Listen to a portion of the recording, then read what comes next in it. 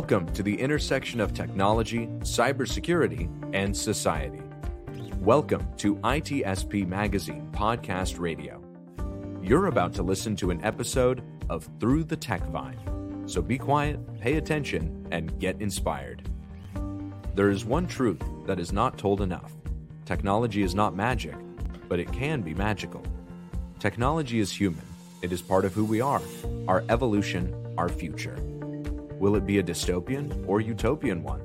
Well, that is up to us and nobody else. Knowledge is power, now more than ever.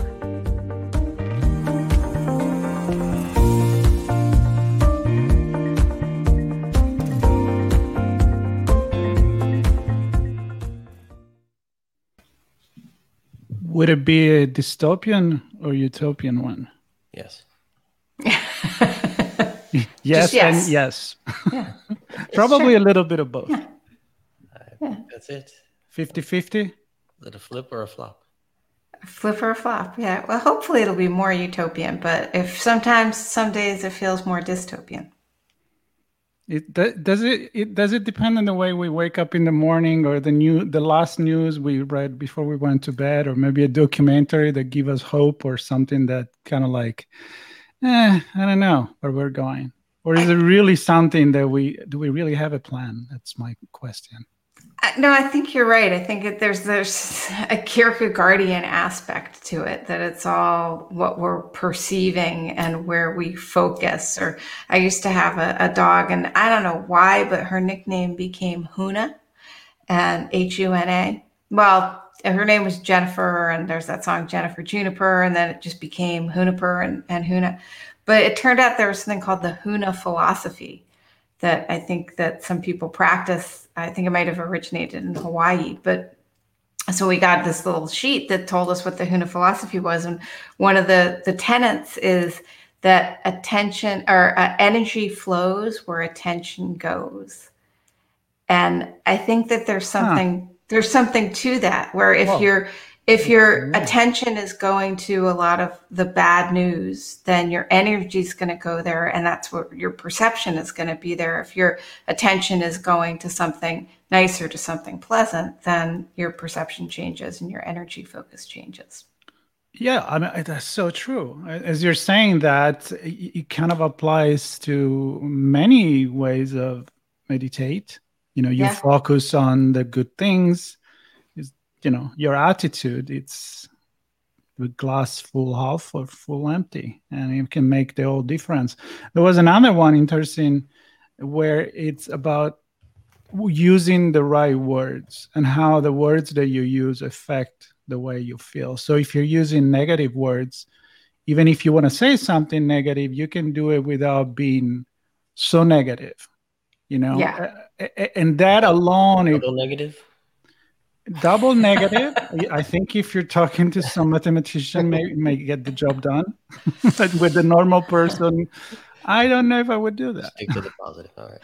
Yeah, the positive attitude. Like even if you say no to something, you can say like, thank you so much. I may not really like that, instead of I hate that. And that alone just puts you in a self-defense mode. That's an untrue falsehood, Marco.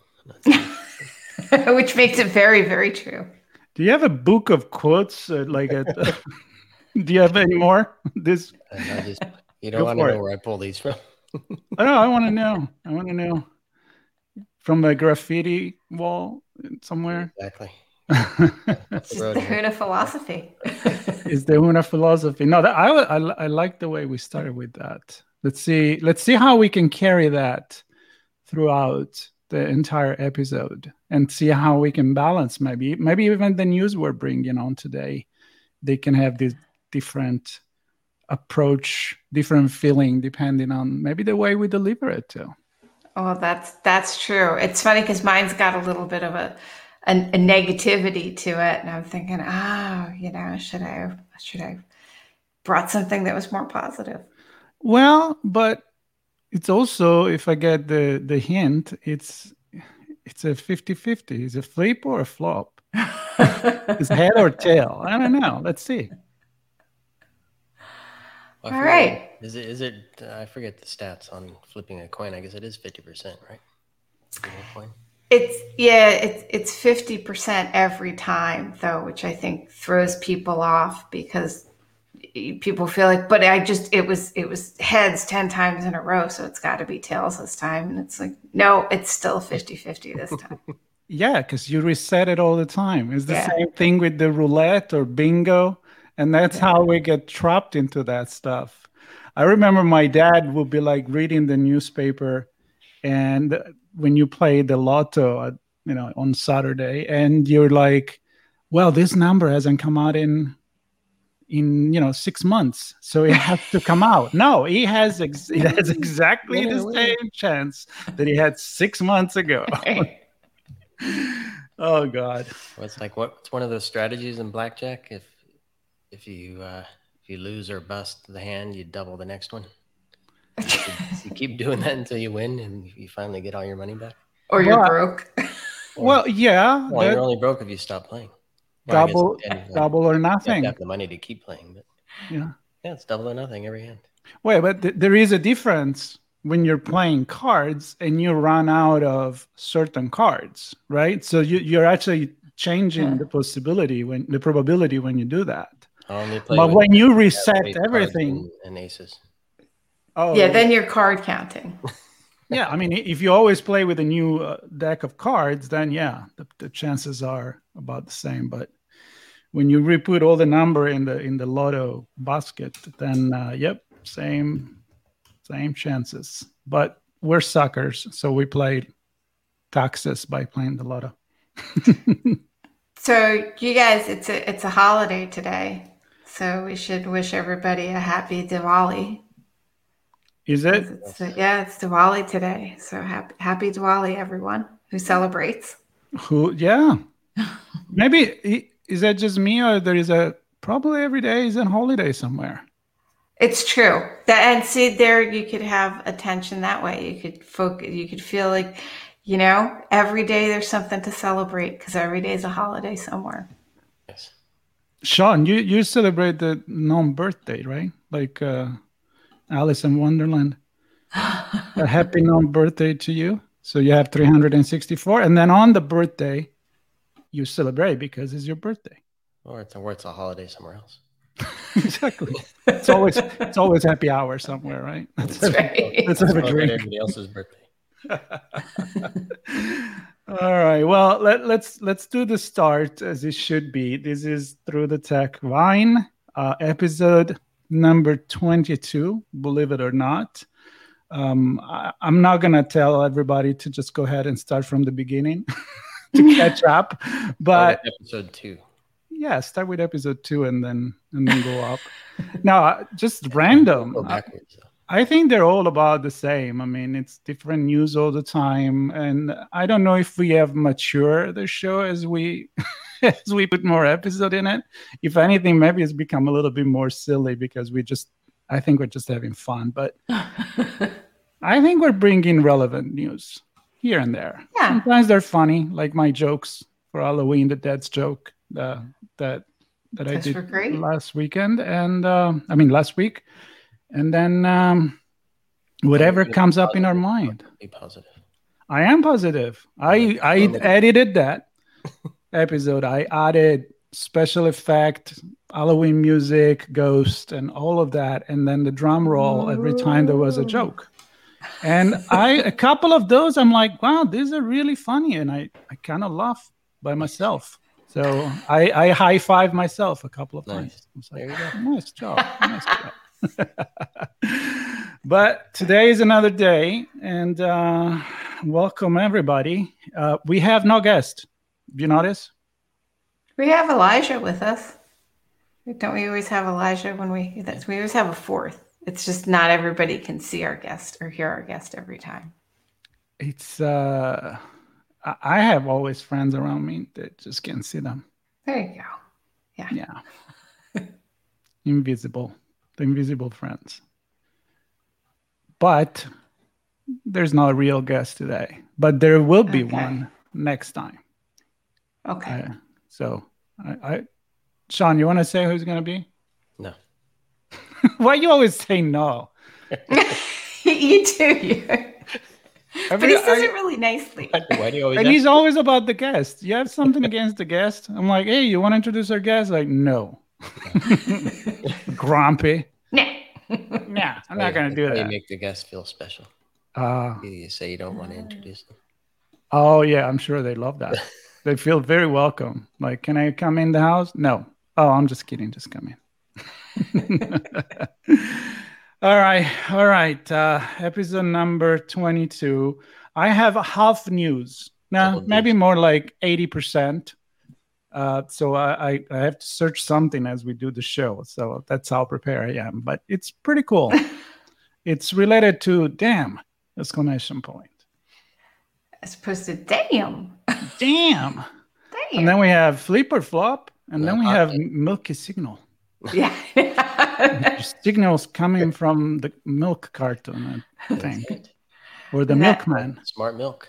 Smart milk. Connected milk. All right. Should we go back to our general rule, which has never been a rule, but I think it's a nice thing to start with Diana, which we broke the rule the other day, but just to welcome the guest. Because I felt really bad because Sean said didn't want to introduce her. And I was like, all right, you know what? Not only you're welcome, but you're going to go with the first news. And she's probably like, damn, I don't want to do that. That's a lot of pressure. So we'll pass that to you, Diana. First all right. Okay. You. So do you guys watch the home flipper shows? The home flipper shows? I know what it is. I think I've seen a few, but not something I watch all the time. But I know what it is. They get home, they improve them, right? And then they sell it again and they make money out of it. That's a different show. Right? What was that, John? Yeah, what show? They get home, crack a beer, turn on the telly. I think that's a different show. Oh, the one where they put the flip-flop on? No, it's a different flip-flops. It's still flip-flop related, but not that. But no, I know what you're talking about. So, but yeah, you got it. They buy a house. They say it's got good bones or something, and they then invariably tear out a couple of walls and make a big family room and a new kitchen, and they turn it over and sell it for some big amount of money. So yeah, so that's the main. And everybody's happy. And everybody's happy. Except if you're always by the skin of their teeth, do they get a return? Well, yeah, that's true. It can be some of them they get a really good return, and then other ones it's a little bit more realistic where it's very much by the skin. You're kind of nail biting. Or they invested so much, or they're gonna get it back. They shouldn't have picked the big tiles, So yeah, there is always that moment where it seems like things are not about to happen. It's just like a Disney story. It's all good, then it goes bad, then it goes good again. Then it's like, oh my God, we're never going to make it. It's the last day. And then all of a sudden, they pull it off. Then they pull it off. There is a standard script that works, right?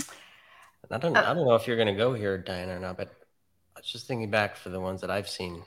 Never have they invested in smart locks or home automation, or maybe they do, but they never point out smart lights or any of that kind of stuff, smart thermostats.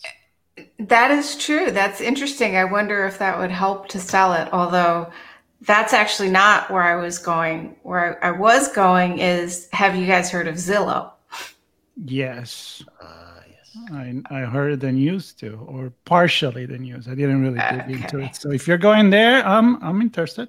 I'm heading right there. So unbeknownst to me, Zillow missed out on a great opportunity for one of those flipper shows because they had a whole division that was flipping. And the news this week was that they're not flipping anymore and they're getting out of the flip market. And it was pretty bad. It wasn't just a side hustle for them. They had to they estimate about $569 million in losses and reduce their workforce by 25%. And the question is, well, what went wrong? I mean, they're Zillow. If people on HGTV can do this and even by the skin of their teeth make a profit, how can Zillow lose literally hundreds of millions of dollars on flipping? And it turned out that it may be very tightly connected to the Zestimates. Have you ever looked at your property and seen what your Zestimate is? Yeah, I've had a conversation about this with a realtor friend of mine, in fact. So Zestimates are separation of responsibility or duties. And yeah, I mean, that's how we used to figure out what our houses were going to sell for. We would look at our tax assessments and talk to our realtor and get a feel for so good old kind of human. And most of the time our tax assessments were done by humans. They, have their own calculation that they figure out how, square footage, age of the home, if it's been redone, right? But that's how your estimates used to be done. But now people are looking at Zestimates and other machine learning algorithms that try to figure out how much a home is worth. So Zillow was using their own algorithm. And apparently the Zestimates weren't that zesty. If by zesty we mean accurate, because the Zestimates that Zillow was using to buy those houses that they were then fixing up and flipping were too high. So I think in one of their filings, it says something they inadvertently overpaid, which, I guess you wouldn't want to advertently overpay. But yeah, the value estimations were too high. And so they were paying too much. There's also been issues with labor shortages in construction. There's price volatility. It was a really red hot market in the United States about 6 months ago. It's still a hot market, but it's not red hot. It's cooled off a little bit. But the main thing is that Zillow was just buying them too high, and then they couldn't sell them for a profit. So they've decided to exit the business. And the tech part of it that I thought obviously was interesting was that this was coming down to an algorithm. And as you guys know, I'm doing a lot of research focusing on, my attention is focusing and my energy is going to AI and ML and how we can make it more resilient and, some of the things that can go wrong. And people are always asking me like, oh, is it really that bad? And well, wouldn't people just know the algorithm was giving out bad information? And here's another good example of when we put something into an algorithm and it spits out a prediction or an assessment or a classification.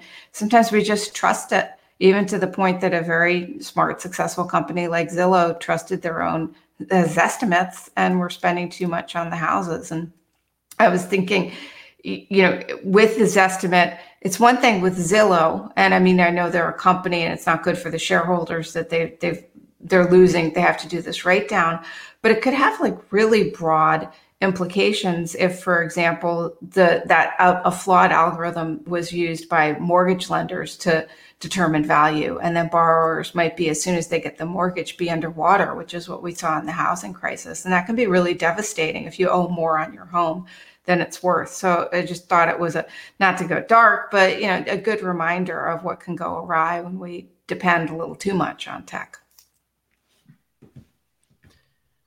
So much to unpack there. I mean, and I wouldn't want to suggest that there were any ethical concerns there, but the point I was making before. No, I'm sure there isn't.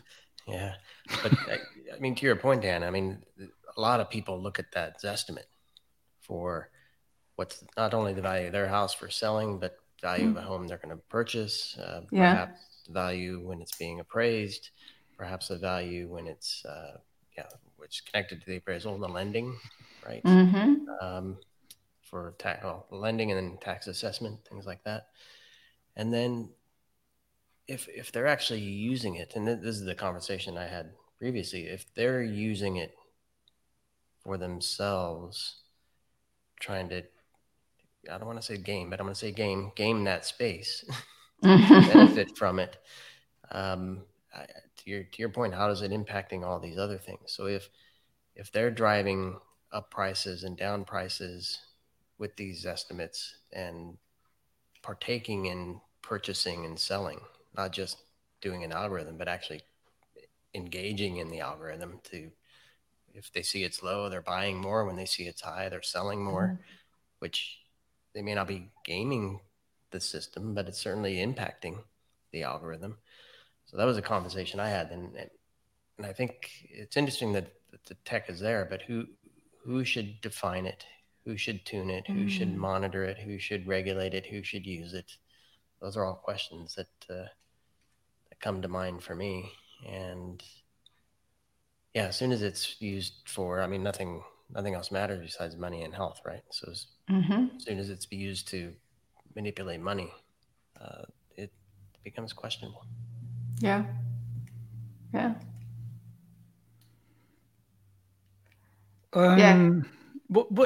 Okay, question first, then I'm going to get philosophical on it. Okay. How, because I didn't read the article, so I'm wondering if you know the answer to this. I mean, what was the point where they were like, okay, we've been doing this for a while. Something is off. We're losing money. What was the alert for that? I mean, they couldn't see that coming, but did it take a while? Was because the market changed? Because I want to go with the self-fulfilling prophecy. Well, I'll go there. As recently as a couple of months ago, the CEO was saying that this strategy was working, but they did have a 7,000 house inventory, like excess, that they're trying now to sell back, not to individuals, because I think when they were flipping, they were just trying to, they'd buy a house and then they post it on Zillow, obviously, and someone would say, I want to buy that. But they're trying to sell, they've got 7,000 houses in their inventory that they're trying to sell to institutional buyers. So they probably got to some point on the books where they're looking at, we're not making much profit in that division. And it got worse and worse. And then they looked at, we've got 7,000 houses and we're having trouble even getting them fixed up because of the labor shortage. And probably the numbers just finally got out of whack enough. They said, yeah, just kill it. It's time to end this. Yeah. Well, the reason why I brought up the self-fulfilling prophecy, which is pretty much is that, it's a social psychological phenomenon where pretty much somebody predicts something, and that's just because it's been predicted that it come true because it was predicted, and there is many variables that go with that. But it's about believing in something as you predict that, and then you make it happen, and that could happen to a social, in a much larger social size, and that could be applied to social phenomenon like this, like the market, the stock market, for example. Many times it's really psychological. There is not really a reason, especially now with all the Robin Hood and all the apps that allow non-professional investors or expert investors to be part of it. And all of a sudden you see companies that are actually failing miserably for a reason or another that become fancy and a trend, and they just get up like 100, 200, 300%. So I'm wondering if they could have played a role to try to rise the market price, considering the power and the publicity that they could achieve with that, and then maybe it didn't work out. I don't know if they did it on purpose, but I have noticed something that was really interesting in like the last 6, maybe 12 months. Because I like to look at real estate, and where I live in this part of New Hampshire, the values have gone up really rapidly, as they have in many areas. But I know this because I look at the ones in New Hampshire a lot. But what I noticed was that, so some of the houses in my area have literally doubled in value in the last year, which is just, come on, that seems nutty. Crazy. And the Zestimate, if you look at the Zestimate, because they'll show you like it's a stock price or something, they'll show you, the last 2 years, 3 years. What was really weird is that the house would be at a certain value, like X, and it's going along there, like 2017, 2018, 2019. And then they put the house on the market for double what it was a few months ago. And the Zestimate doubled.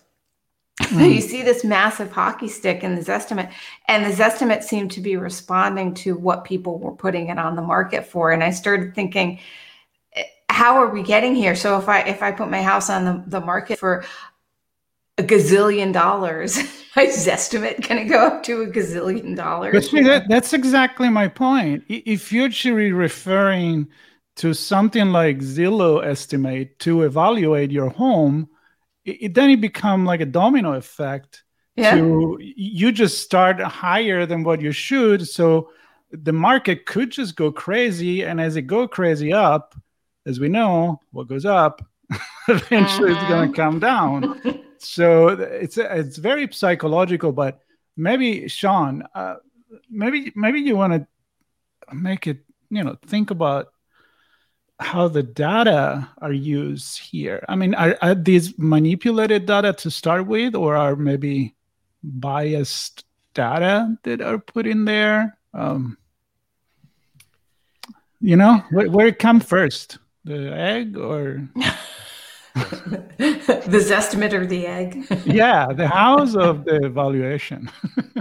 Yeah, I saw similar things recently when I was looking as well, where it's funny that the Zestimate matches listing and sale prices. Funny enough. Yeah, and I guess the other question that I had, and I'm going to steer away from the algorithm, is just the impact. So they're going to write it off. They have the shareholders will eat it, and the market may have to adjust because of it. But these 7,000 houses, what happens with them? Do they get sold for less, which then impacts the Zestimate? Right. Or what? It's their estimate. I'm just wondering, are those 7,000 houses off the market, not available, which drives prices up, or do they get sold for less, which drive prices down? A lot of questions. Yeah, a lot of questions. Yeah, are they going to be sold to? You said institutions, so people have money buying for cash. So, does that impact lending and rates? And 7,000 isn't a big number, but just the reach that this has. What you just said just make me remind what I thought the first thing that Diana, when you said about not selling to private but to institution, and how the house market is already crappy. Yeah. Especially during the pandemic.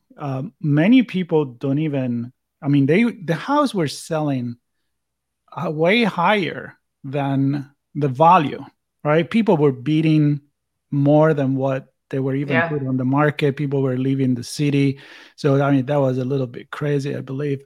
But also there was the point where the only people that could afford a house was people that already had a house, so that they had something to back up their investment, to show that they can pay for the house. So all the first home owner buyer, the young family or whomever is the first owner, which is something that is very well known that, it's a human right pretty much to have a home. And many people that should have been helped to buy the first home, they actually find themselves out of the market. And so by selling to an institution, they want to make money by renting these places. So people that can buy are going to be less and less the people that can afford it, and they're going to be locked into rental for the rest of their life. And so it's complicated. Yeah, you do make a good point.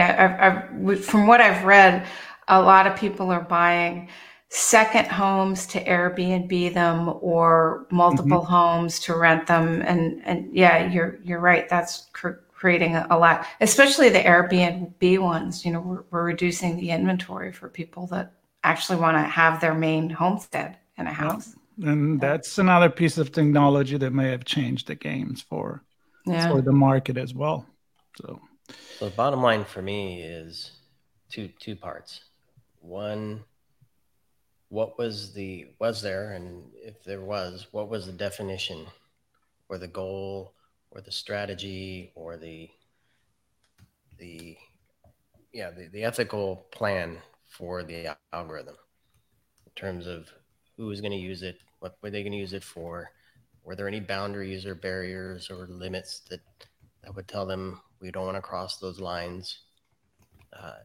I'm wondering if any of that was there or not, and if those were reached or approached quickly to a point where they would say, okay, this is being misused. This algorithm is not functioning like we intended it to. Yeah, I wonder if they're going to reassess, because what we're talking about, it's interesting because we've taken this estimate from something that got Zillow's iBuying division in trouble so that they ended up having to close it. But yeah, are they going to reassess this estimate overall? Because maybe it is having a bigger impact on the market than we realized. I mean, people do. Because when I saw that this estimate's going up, like if I list my house for $1 jillion, suddenly that's my estimate. I thought, oh, people aren't going to take this estimate seriously. But you're raising really good points about what if this just actually causes problem, because people do take these incorrect estimates and treat them as, not just Zillow buying houses, but all of us. Yeah. And then the second part is the transparency. And Marco, you talked about the stock market, which this is kind of like that, right? You're making an investment with the hope that there'll be a gain long term or short term, whatever. And we've gotten to a point where we have limited visibility into stock algorithms that I'm sure many financial firms use. So we're trading stocks through an app. And it kind of goes back to one of the things, I can't remember exactly what it was, but there was a fantasy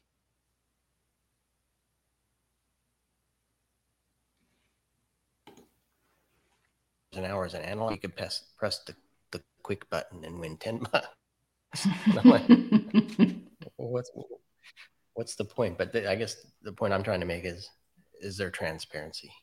If somebody wants to understand what's in this estimate, how it arrived there,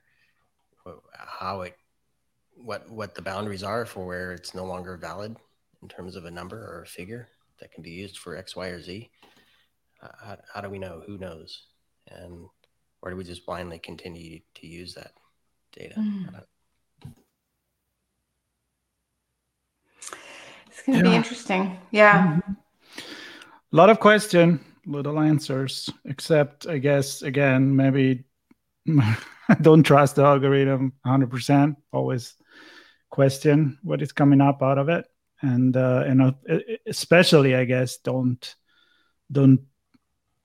try to change people's life. I mean, be conscious that you may affect people's life with that. And I'm thinking hiring process. I'm thinking financial help when you go to a bank and the decision is made by an algorithm, or even worse, if you're deciding if somebody should go to jail or not. So there's plenty of example. And Diana, I'm glad that you are looking into this. So keep us updated on it. All right. All right, Sean, what did the milk say? Yeah, the milk said fridge is too hot. And that's my story. No, is it IoT milk or the fridge is IoT? See, you're way off. Way off. I know. I thought we were in the Milky Way. I know. Exactly. You know it. That's the first thing I thought. I'm just fucking with you. I went there for Marco. Thank you. So evidently, there certainly won't be as much debate as we had on your topic, Diana. But this was interesting because there are some scientists in Sydney and in other parts of the world, including the U.S., but primarily in Sydney, that have been doing some research on radio waves and signals in space. And they've found a signal coming from the center of the Milky Way. And it's not a constant signal. It's not a consistent signal. So it's very random. Sometimes it's there, sometimes it's not. Sometimes it's short, sometimes it's long. And they're kind of perplexed as to what it might be. It doesn't match anything else that they've seen. So, stars and planets and other objects have solar flares and other signals that they can recognize and assign an attribute to, but this one they can't. So evidently there's a new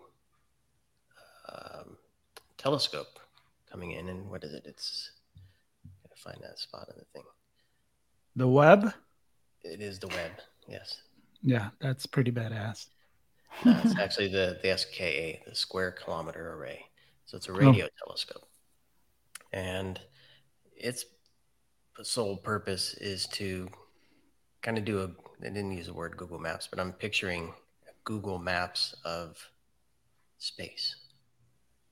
So even if they can't see something, they'll be able to pick up some radio waves or some signal from these things in space and create a map of space.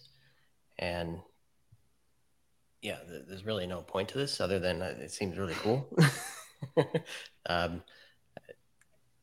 I guess we'll be able to handle air traffic control, space traffic control, knowing a map of space. Yeah, so that's.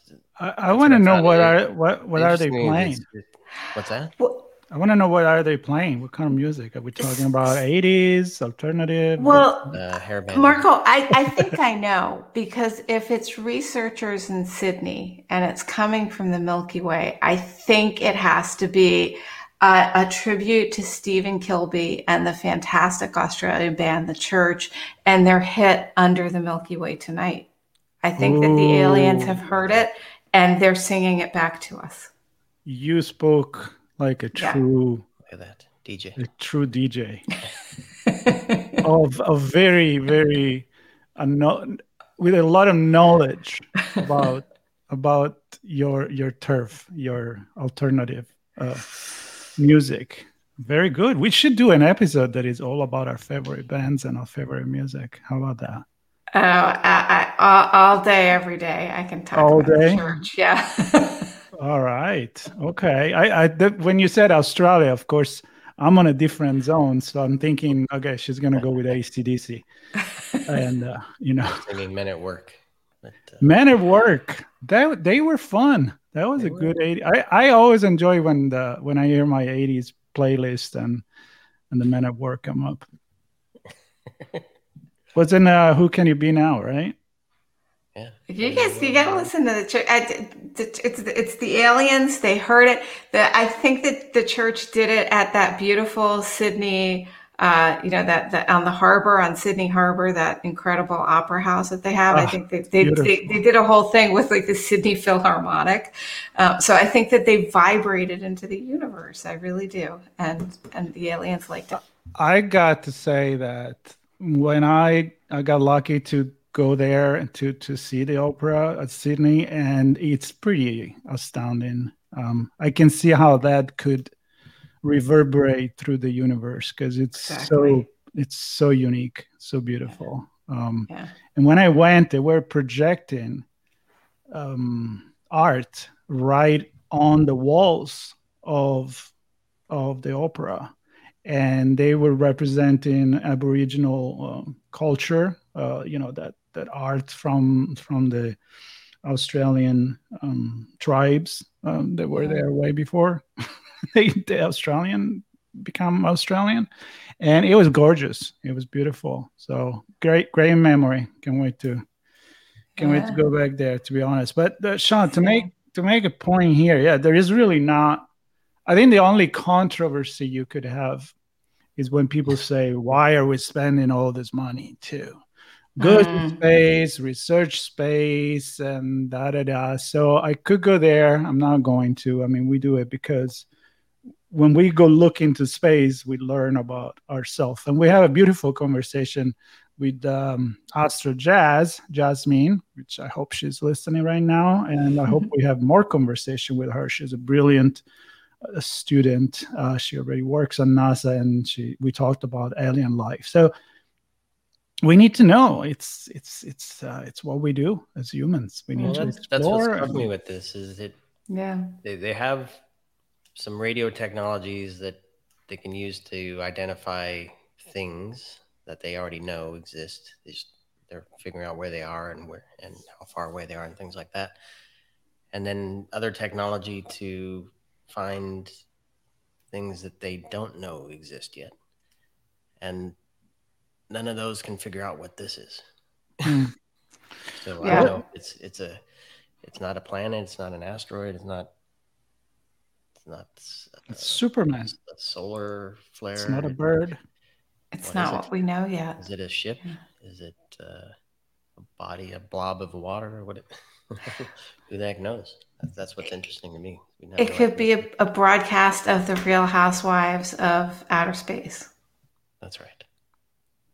Well, there is a lot of things that we don't know. I'm actually having fun now reading H.G. Wells, The World of the War, and I gotta be honest, I've never actually read it. And again, it's inaudible, so I'm not reading it. But the fact that Real Housewives in there.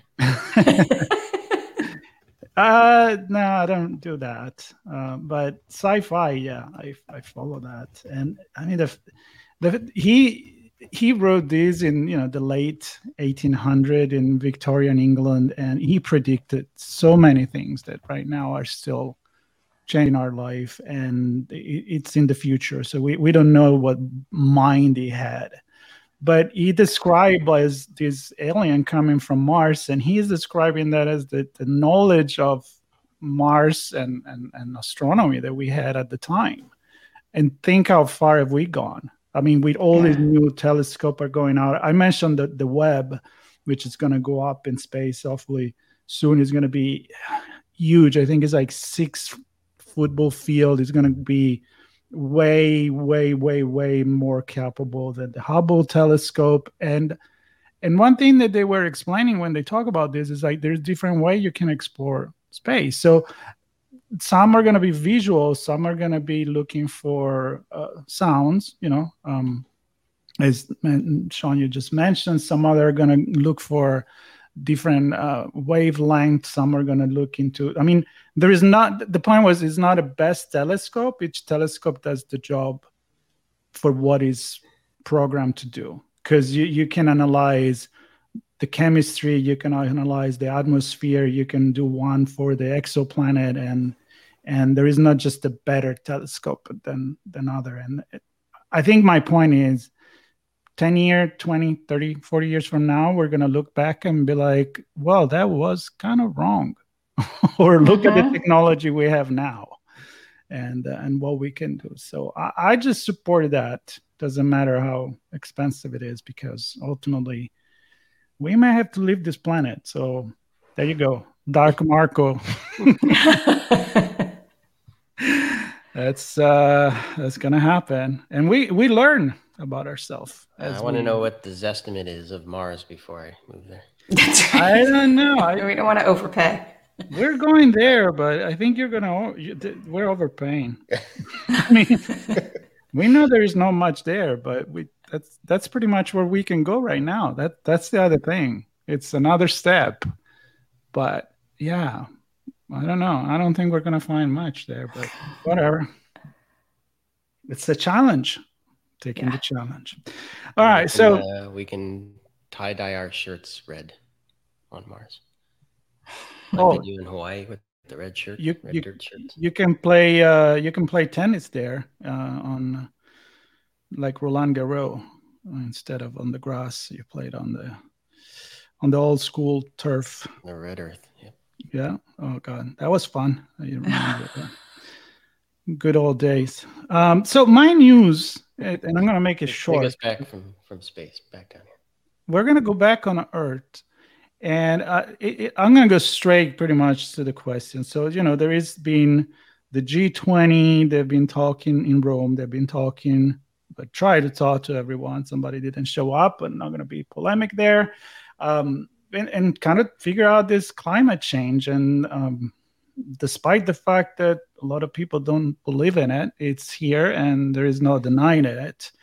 And so everybody's talking about green energy. And in Scotland, these days in Glasgow, there is the UN climate change symposium where a lot of people are. And they're talking about what's the future, what's the present, and how what countries can do to commit to, net zero and whatever that means.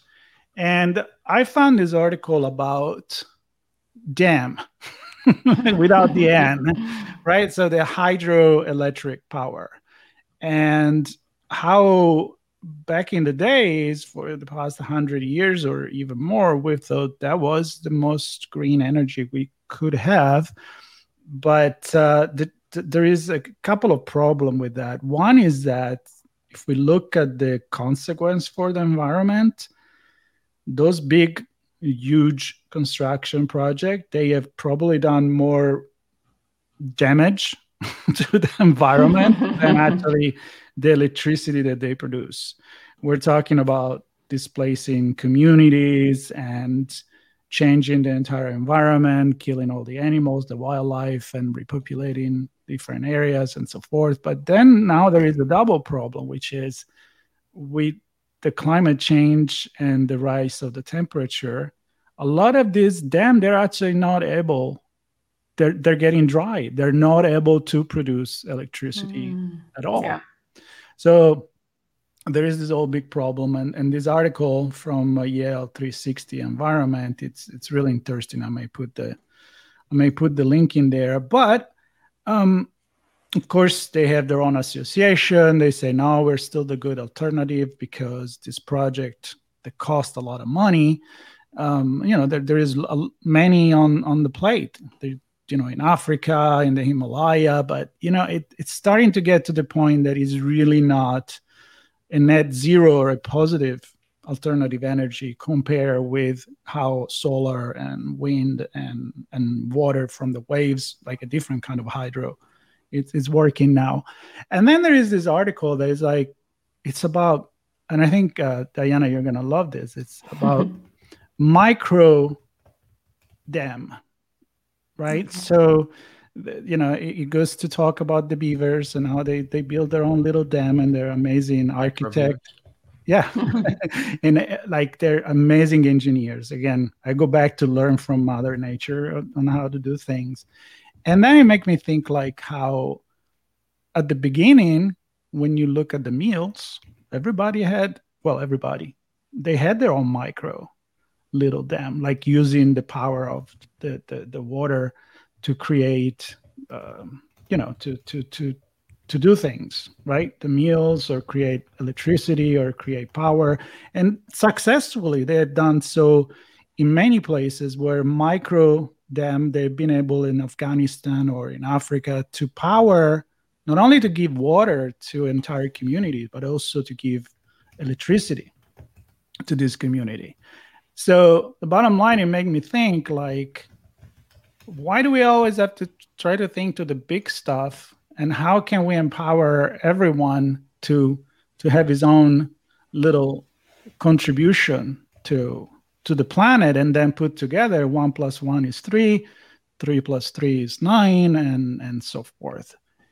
And I know, Diana, you're very much involved into this. So I don't know, Sean, it's kind of like edge computing. Do we need the big computer, or can we just do everyone a little bit of computing, and all together it becomes really powerful? Exactly. So do you dam up the toilet or the... Hey, if you make a dynamo spin, I got energy. I don't care. Well, it's true that not everybody has a waterfall, for example. And if we have too many dams, that, as you pointed out, can create its own ecological chaos. But we can harness, there are a lot of waterfalls around in some areas, and we could harness some of that power. We did. We used to, right? The old mills that were water powered, use the force of the river. We could kind of harness this existing, it's renewable energy, but it's out there, it's happening anyway. Actually, at one point, I don't know if they're still doing this, but Microsoft was powering part of a data center with the currents, because water current is incredibly powerful. There's all this contained energy that we can use in multiple different ways. And even looking at the energy that's around us all the time from the sun, if we invested a lot more in solar panel technology so that we could do things like create films that captured solar energy, but go over our windows. So I could still use the window. It's not blocking it, but it's capturing the energy, or that looked just like our roof shingles. We would, at least every house would have be capturing enough energy to start doing at least some of its. Maybe it wouldn't be at net zero, but so I think absolutely. Maybe not micro dams everywhere, but doing a better job of allowing everybody to look at what bounded energy is available near them and capture some of that. Yeah, and that's exactly where I was going to go. I mean, obviously, as Sean, you said, you don't have a river next to you, so I don't, or anything like that. But I was actually applying that to the old saying that if we all do something, it doesn't have to be the large scale. It could be the little municipality that creates something. And I'm not just talking about hydro. I'm talking about solar. I'm talking about wind. I'm talking about anything that can happen, because it can cost a lot less money. It could power smaller community or your home. The extra you create, you find a way to harness that, and then all together, it's a lot of decentralized energy production that it can come up to being made, I think, way more economical than spending all this money and destroying the environment. Either you're building a huge solar plant or a huge windmill or a huge dam. I mean, that's crazy. I mean, that really been ruining a lot of places, honestly. But yeah, little stuff. Yeah, I mean, I'm just wondering. There's no scale economy there. No, I love the idea. I'm just wondering how far down. I mean, because the ultimate is everybody's self-sustained on their own, right? Their own water, their own power, their own food, their own shelter. So it's all self-contained. But I don't know who's going to grow their food, and yeah, you can't get water. So I guess does it become a municipality thing, or it has to centralize somewhere? Things do, I think. But can it be decentralized, where there is still a grid, right, which is already there? It's just there's different way to feed the grid. Yeah, I think it would have to be a hybrid. I mean, we have to make sure that even if you live in a city and you're not near a stream and there maybe isn't even enough solar for everybody within the building to capture, then of course we have to get energy to everybody who needs it. But yeah, can we do a better job for those people that are near uncaptured energy sources of allowing them to capture and contribute to the grid? I think the big problem with renewable energy still remains that it's very hard to capture and transfer cheaply. We can move fossil fuels around very easily comparatively, but wind is not easy to move around, and our battery technology isn't.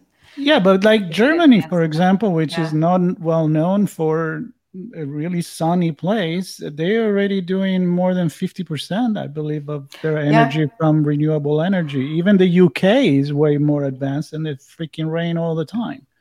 So oh yeah, we can do better. The technology is getting better. I mean, look at the cars. Yeah. I mean, I test drove the little Mini the other day, the electric one. I fell in love with it. I'm like, oh my God, this is so awesome. And it brakes in a way that every time that you release the pedal, I'm going to say the gas, but it's not a gas anymore. The pedal, it just brakes. So you recreate more energy and you put it back into the battery. I'm excited about this kind of stuff. That's why I'm thinking there gotta be a better way. Yeah. I agree. There's a lot of energy out there that we're not capturing, for sure. Yeah. And Sean, you had I think 2-3 episodes ago, a bunch of companies that were, first of all, they were driven by women entrepreneurs, and they were all about social conscious. So I'm wondering if the market is going economy and energy and quote unquote healthy living, sustainable living. Yeah. So I definitely resources there to look at. I'm just thinking there are probably people listening to this going, we have this figured out. We just need people to recognize it and understand it and then adopt it. I think that's a bazillion smart people thinking about this all the time. That's the problem. To all the little things But in my head anyway, no, I think you're right. I think that it's you just need, you can do what you can on your own, but eventually you have to take a big leap and change the way that things have been done until now. I remember we were talking about smart driving cars. We may need to reinvent the way we make streets, not expect the car to adapt to the streets that we have, but create the road that are good for self-driving cars. Right. Sean, we got to check this out because we love Formula One. There was a race last week. It was all sport, self-driving, autonomous car driving a freaking 300 miles an hour with no pilot. And of course, they're on a track. So you take away a lot of unimaginable fact that can happen, like somebody crossing the street, a stone in the street. Right. So I'm sure they perform really well. I forgot to check it out, but it was in the news. So yeah, we have to make big investment. That's the bottom line. Yeah. And if somebody's out there and knows I think way the investment more, needs to be centralized. And yes. It needs to be centralized, allowing decentralization. So allowing the municipality to make their own little solar farm that doesn't need to be in the middle of the Nevada desert, which is impressive when you drive there. But it's like, where the hell else am I going to put this? It's like being on literally like a sci-fi different planet. I mean, you know what I'm talking about, right? when you drive there, on the way to Vegas. The Mordor Tower right there. the light eye that's always watching you. Yeah. Yep. Freeway. Yep. Lord of the Ring right there. Oh well, I think we fill up the hour, and I don't know what the estimate is on that place. Check it out. I bet you could look it up. Yeah. Check it out. Maybe Diana, maybe you can flip and flop that one. Yeah. My next career is a flipper. As a flipper or a flopper. Solar farm flipping. There you go. Nice. Yeah, I'm gonna put my flip flop on and go for hanging out in the garden for 5 minutes. Drinking some milky signals and saying, damn. This signal is going to be consistent, unlike that one. This one will be back on again next week. Same time. Nice. Same channel. And extra guest, though. I'm not going to mention him, Marco, so don't. No? I shouldn't? No, don't ask me. Surprise. They're going to have to tune in. Yeah. Is a she. That's all you're going to know. That's it. That's all you get. No more from me, anyway. All right, no more from me either. All right. My signal's going. That was fun. And Diana, let's literally plan a music episode. I'm ready for it. We can do a lot of electronic on that one, like Kraftwerk or those guys back in the days. There's a lot of stuff with electricity. We can do Electric Light Orchestra, for example. They were really cool. So Sean, pick up a band. I have a song written for me. We could play that. Yeah. You had a song written for you? I did. My friend Stephen Merritt, who's the Magnetic Fields and also other bands like the Gothic Archies and the Sixths. I kept poking at him and said, write me a song. And so he did. And it's called Aging Spinsters. It's on the Sixth album, Wasp's Nest. And Aging Spinsters. The chorus is Mary and Diana. Bring him on as a guest. we wanted him to be part of the show. He can talk about, he can even sing. Bring him. Bring your friends. Bring your friends and family. We're running out of friends. We're running out of friends. So bring your friend. I love that. Yeah. Come on. Let's do that. Dude. Think about it. All right, everybody. Sean. Speaking of music, here we go. You're going to play it? See you next week, everyone. Yep. All right. Bye-bye. Bye. We hope you enjoyed this episode of Through the Tech Vine podcast. If you learned something new and this podcast made you think, then share itspmagazine.com with your friends, family, and colleagues. If you represent a company and wish to associate your brand with our conversations, sponsor one or more of our podcast channels. We hope you will come back for more stories and follow us on our journey. You can always find us at the intersection of technology, cybersecurity, and society.